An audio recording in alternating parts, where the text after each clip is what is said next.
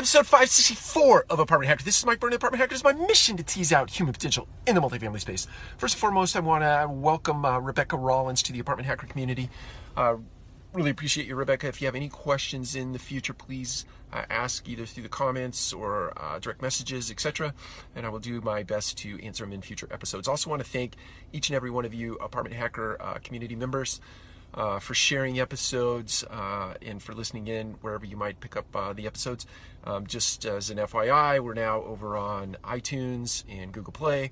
I'm trying to populate both of those platforms with archived material. So I started at episode 1, and I think we're up to 101 or 102 or something like that. You can also listen on Anchor.fm, I think is the address for that.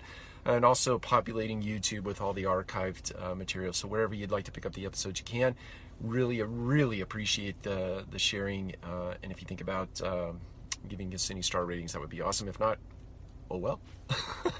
Okay, today, just wanted to talk about something that I think a lot of us do, and that is we suffer in our imagination.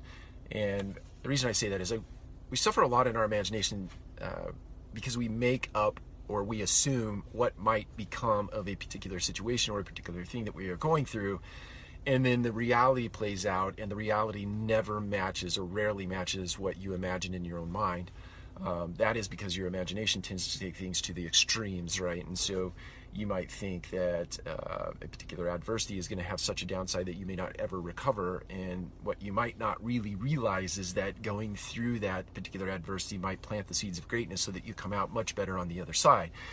And so I would encourage you not to think about things too much. Certainly do your homework, certainly do your due diligence, but once you get to a point where you're making a decision, try very hard to not doubt yourself after you've made that decision, because whatever the outcome is, there is a lesson in that outcome that you can apply to make a future decision with better, more well-equipped. You're more well-equipped to make future decisions. So my encouragement to you, don't live in the imagination, and remember that reality many times, if not most times, doesn't match what you've imagined or preconceived in your mind.